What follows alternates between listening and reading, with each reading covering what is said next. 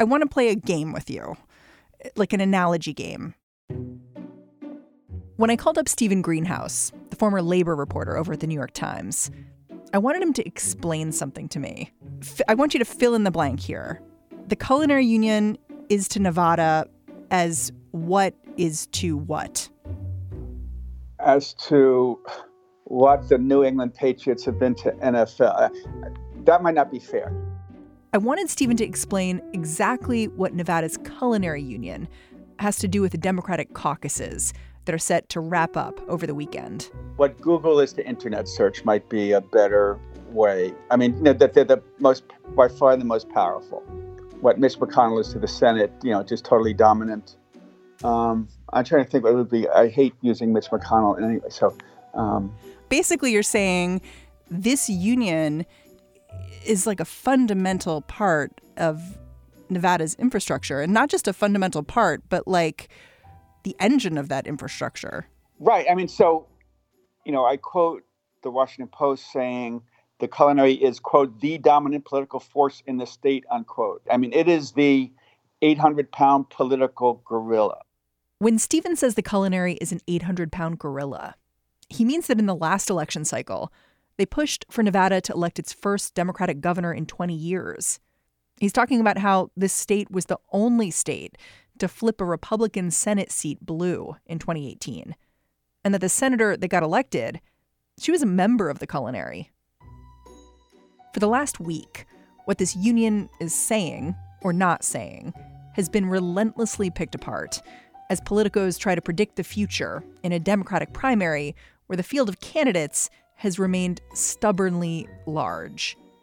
First, the culinary refused to endorse any of the candidates, and then they released this flyer. So the big surprise was that this union really did a frontal attack on Medicare for all. And I think that surprised Bernie. This flyer looks like a straightforward presentation of where the candidates stand on the issues. Only it includes a couple of subtle digs. Elizabeth Warren is described as the candidate who wants Medicare for all. But Bernie Sanders, the union says he wants to end culinary health care. So it was clearly, this is one of the few pieces of paper they put out about the candidates. And they, some people say they seem to have gone out of their way to attack Bernie. Yeah, I mean, I think a flyer, I'm like, it's a flyer. But is that a bigger signal from someone like the Culinary Union? That's a great question. And the answer is unclear. The mystery is, why did this famously progressive union, which is often, backed, progressive candidates, why did they mount this criticism attack on Medicare for all?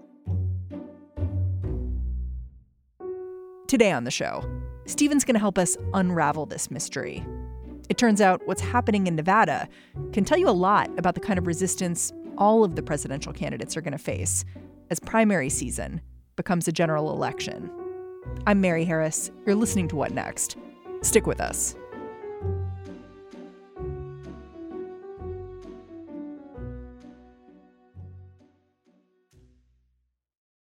This episode is brought to you by Discover. When it comes to your finances, Discover wants you to know they are the credit card that is always there for you. With 24/7 U.S.-based live customer service, everyone has the option to talk to a real person anytime, day or night. Yep, that means no more waiting for, quote, normal business hours just to get a hold of someone. We are talking real service from real people whenever you need it. Get the customer service you deserve with Discover. Limitations apply. See terms at discover.com/creditcard. Part of the reason the Culinary Union got so much attention over the last week or so is because of the way some people reacted to their implicit criticism of Bernie Sanders. While the union hasn't endorsed any presidential hopefuls, members are being warned about Senator Bernie Sanders. The Culinary Union distributed this flyer to its members listing the presidential hopefuls. But this union is used to keeping political candidates and their supporters in line. They've done it before. The Culinary actually hasn't endorsed a presidential primary candidate since 2008. And back then, they gave their backing to Barack Obama, back when he was still something of a long shot against Hillary Clinton. It is good to be back. Every time I come here, I just feel good. Every time I come here, I feel good because I know not only am I among friends, but I am also among the best of the labor movement in this country, right here in this hall. The Clinton campaign, they were not amused. Some of Clinton's supporters took the union to court, challenging its voting procedures. And then Bill Clinton himself turned up at casinos, making a personal plea for union members to caucus for his wife. You know, I'm sure Bill Clinton was trying to do his utmost to help his wife in the caucuses, notwithstanding the culinary union's endorsement of Obama. I mean, the political director of the union at the time called that caucus like a civil war battle. You know, things were very close early on between Obama and Hillary in the first few primaries. And at the time of the Nevada caucus back in 2008, it was really unclear. And whoever won Nevada, it would really have more momentum moving forward. The culinary union seems kind of unique here in that it's incredibly strong. It's gotten very good at organizing its membership, turning them out when it comes to election time.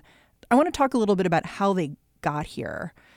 I think we should start by just talking about who their membership is. The membership is primarily Latino, I believe. Yes, it's majority Latino. It's majority immigrant, majority women. It's a union of, hotel housekeepers, dishwashers, bellmen, hotel porters, assistant cooks, the kind and some waiters too. And it's, represents the people who make work behind the scenes to make the hotels and their restaurants operate, the huge hotel casinos. I was struck reading your book that they really seem to run the Strip in a lot of ways. They're not afraid to have their members go on strike for months or even years to get what they want out of a hotel. It really is a persistent union and will punish hotel casinos that really resist it. So I think a lot of the hotels realize that if we don't play ball with the culinary, they have the power to really make life difficult for us. And of all the unions I've seen in the nation, this one has the best shop steward network, which mobilizes members, which keeps them informed, which communicates with them, that gets them out to protests, and to very much get them involved in political campaigns, knocking on doors, making phone calls, getting people to register, getting people to vote early. This is why the politicians need to play ball with the culinary. When the union members get behind a candidate, they get behind a candidate.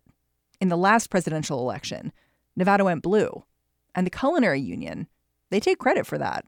So in the 2016 election, they spoke to 75,000 voters. They knocked on 350,000 doors. They got 8,000 people to register to vote.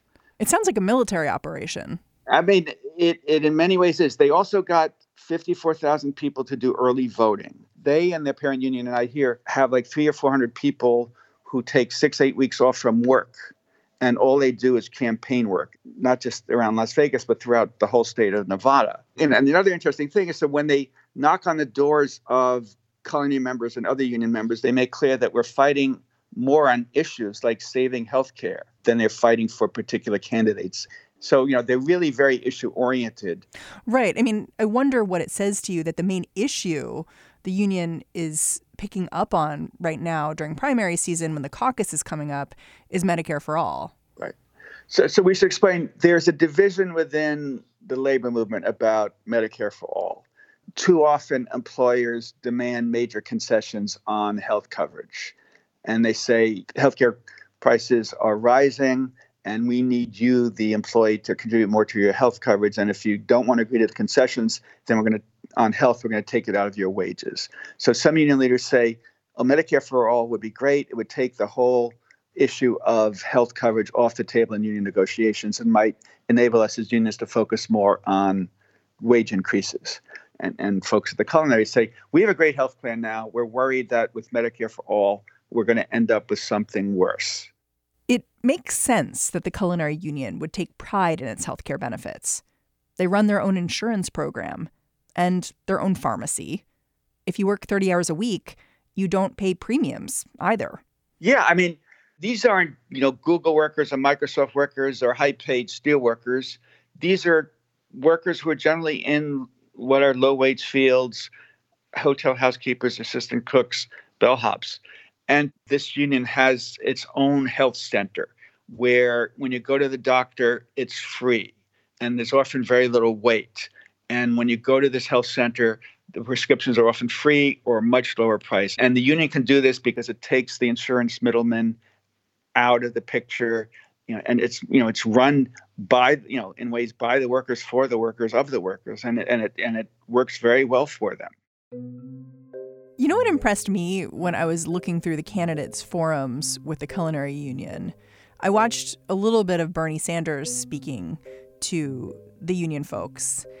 And it was so different than other union appearances that I've seen by these presidential candidates.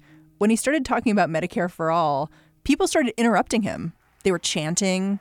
They were asking, who's going to pay for this?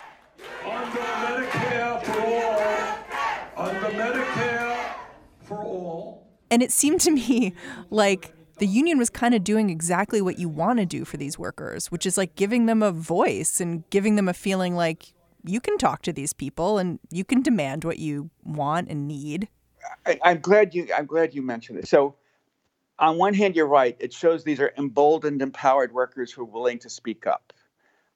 On the other hand, some Bernie supporters say someone was not pulling strings, but was like, some union leaders or outsiders who don't love Bernie, maybe who love Biden, who love Warren, kind of ask some union members to plant these questions to make life tougher for Bernie. Do you think it's fair for Bernie Sanders supporters to criticize what happens at these union events as like, oh, that's just a plant, or not?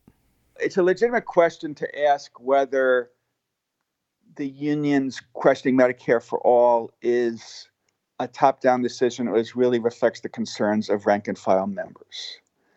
Some union officials have relatives who are involved in some of the healthcare jobs, and some people have raised questions about that. But, I've written about this union, for 20 years. They're extremely proud of their health plan. They are very eager to guard it. So I'm not at all surprised that union members would worry about it. And I think a lot of union members are worried about, Medicare for all sounds great, and it could be great. It certainly works very well in many countries. But I think a lot of culinary members, it's fear of the unknown, a love of the known and a fear of the unknown. It's funny listening to you. I didn't really know what to make of this lack of endorsement and weighing in on Medicare for all when it came to the culinary. But listening to you, I feel like in a way, this was like the most savvy thing they could do, because they're saying, we're going to stay out of this for now. But Bernie Sanders, you make it to the end here, you're going to have to come see us. Well, so stand in the shoes of a union leader. If you're going to make an endorsement, you want it to make a real difference, and you want to help make sure that the endorsement doesn't anger too many of your members and will maybe help win some favors down the road. When the culinary and his parent union endorsed Obama, that really helped push Obama over Hillary. It helped, make sure that, Obama would listen a lot to this union once he's elected.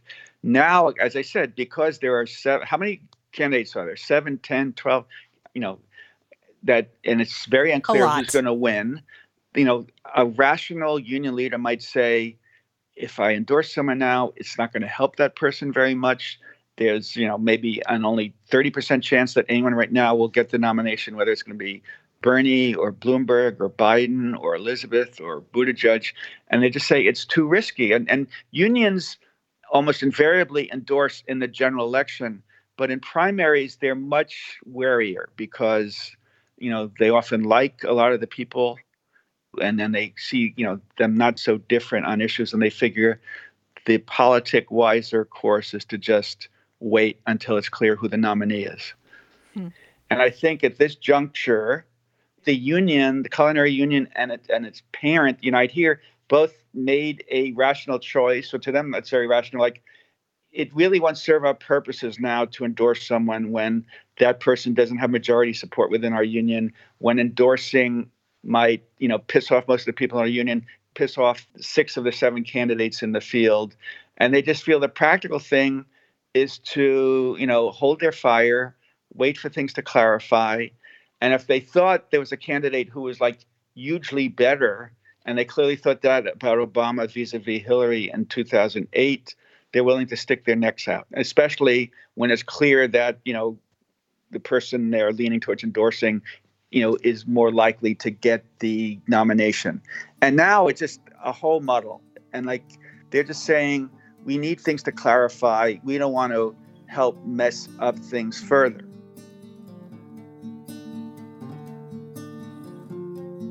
Stephen Greenhouse, thank you so much for joining me. Great to be here. Stephen Greenhouse has written a book called Beaten Down, Worked Up. It's all about how the labor movement works in this country. He spends a whole chapter talking about why Nevada's culinary union is so effective. Go check it out. And that's the show. What Next is produced by Mary Wilson, Jason DeLeon, Mara Silvers, and Danielle Hewitt. And you know who doesn't get enough credit on this show? Slate's executive editor, Allison Benedict. Hey, Allison, thanks. If you want to see what I thought about the Democratic debate last night, just go find me on Twitter. I'm at Mary's Desk. Tomorrow, my colleague Lizzie O'Leary is going to be here with What Next TBD. And me, I'll be back on Monday. Catch you then.